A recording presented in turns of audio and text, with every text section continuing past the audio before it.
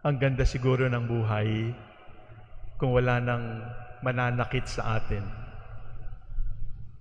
Ganda siguro ng buhay kung wala nang mamimintas nang wala sa lugar. Maganda siguro ang buhay kung wala nang away, wala nang misunderstanding. Maganda siguro ang buhay kung wala nang nagagalit nang walang dahilan at lalo nang walang napopoot na gusto ka nang patayin. Alam natin yon. At siguro dumaan na rin sa isip ninyo, pwede bang mabuhay nang wala sila? Can we live life without haters? Can we live life without people who suspect us? Can we live lives without people criticizing us unkindly? Can we live a life without people misunderstanding our motives? And the answer, unfortunately, is no. Mahirap po yung ganung buhay na pinagbibintangan. Mahirap po yung buhay na ganon na hindi naiintindihan at lalong lahat gusto ka nang saktan dahil sa kanilang maling dahilan. Mas masakit yon kapag yung naninira sa'yo, dati mong kaibigan. Mas masakit yon kapag ang naninira sa'yo ay kababayan mo. Sa akin, masakit kung ang nagmumura sa akin ay Katoliko. Yung bang pareho kayo ng pinaniniwalaang Diyos, pareho kayo ng simbahang pinupuntahan, pero kung mamura ka, akala mo ikaw na yung nuno ng lahat ng sinungaling. Yung bang kapag pinagbintangan ka at tinawag kang modern Padre Damaso, para bang yung kasamaan mo bilang pari ay nakatukod na sa langit, na napakataas na wala ka ng talagang kwentang tao, wala kang kwentang pari, wala kang kwenta. Alam natin yon. Masakit nasaktan ng hindi mo kakilala. Pero mas masakit masaktan ng pinagkatiwalaan mo at minahal mo at handa mong tulungan sa kanilang pangangailangan. Alam natin yon. Walang exempted dyan. Ma Pope Francis o ma bagong panganak, kapalaran natin habang namubuhay dito sa mundo. We will be suspected, we will be misunderstood, we will even be hated for no reason at all, but just because they don't like us. Ano kaya ang ginawa ni Jesus? Si Jesus bilang taong totoo at Diyos na totoo ay nakaranas din na pagbintangan o kaya ay murahin o kaya ay pagbantaan na patayin. Narinig natin sa gospel, di po ba? Na ang sabi sa gospel ay hindi lang sila nagalit, they were filled with fury.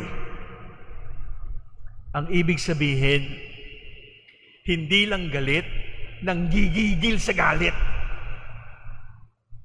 Hindi lang galit, nanggigigil. Parang gusto na talagang sakalin. At hindi lang gustong sakalin, sabi rin sa gospel, gusto na nilang itulak sa bangin. Now, how did Jesus handle that?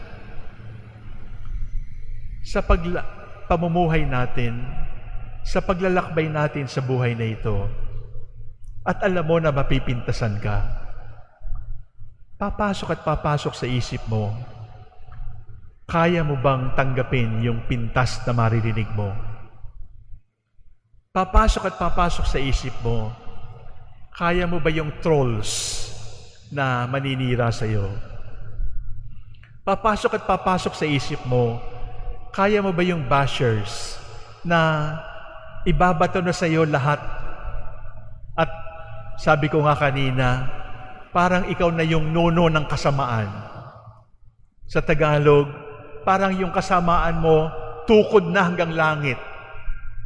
Alam niyo yun, tukod langit? Walang hanggan na yon.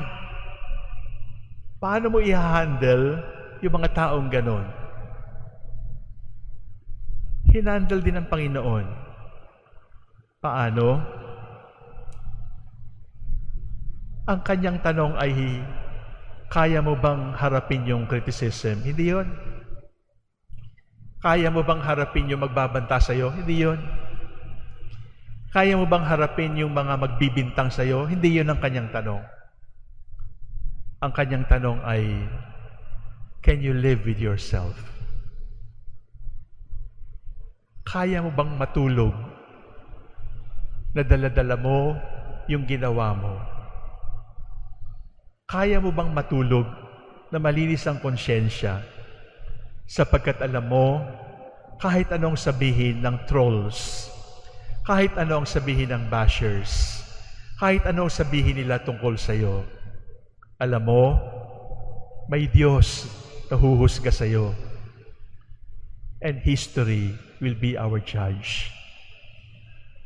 Nakapagpatay na ako, alam ko, pwedeng sabihin ng mga taong maiiwanan ko na nanindigan ako para sa tama at hindi ako napatakot sa mga nagbabanta sapagkat ang pinaninindigan ko lang ay, Lord, ano ba talaga gusto mo? Lord, what do you really want me to do? What do you really want me to say? And be my judge, Lord. Yun lang. Hindi tayo mabubuhay dito sa mundo na hindi nakakaranas ng mapintasan wala sa lugar, na mapagbintangan ng walang katotohanan, at manggigil sa galit sa walang kadahilanan. Bahala na lang sila. Basta ang dapat nating tanungin palagi ay, Lord, what do you want me to say? What do you want me to do? Pero ingat lang. Kasi kahit alam natin sa ating sarili na kailangan tayong manindigan, dapat meron ka ring pinapakinggan. Mga bata, hindi pwedeng gusto ninyo, makinig kayo sa inyong magulang. Mga magkakapatid, mga kapwa ko mananampalataya, magtanong sa nakakatanda, magtanong sa mas may karanasan, magtanong sa confession.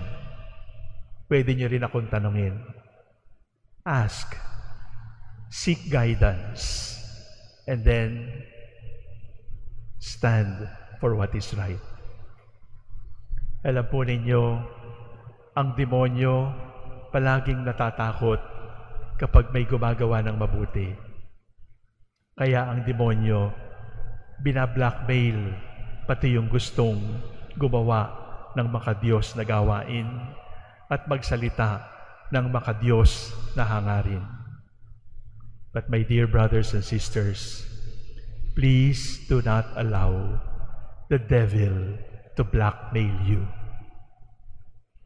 Do not allow hell to blackmail you.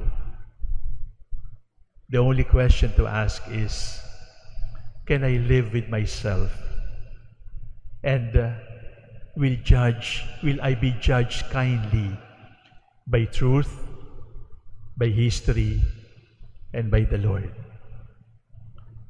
At the end of the day, iisa lang ang tanong, Lord, ano ba talaga gusto mo?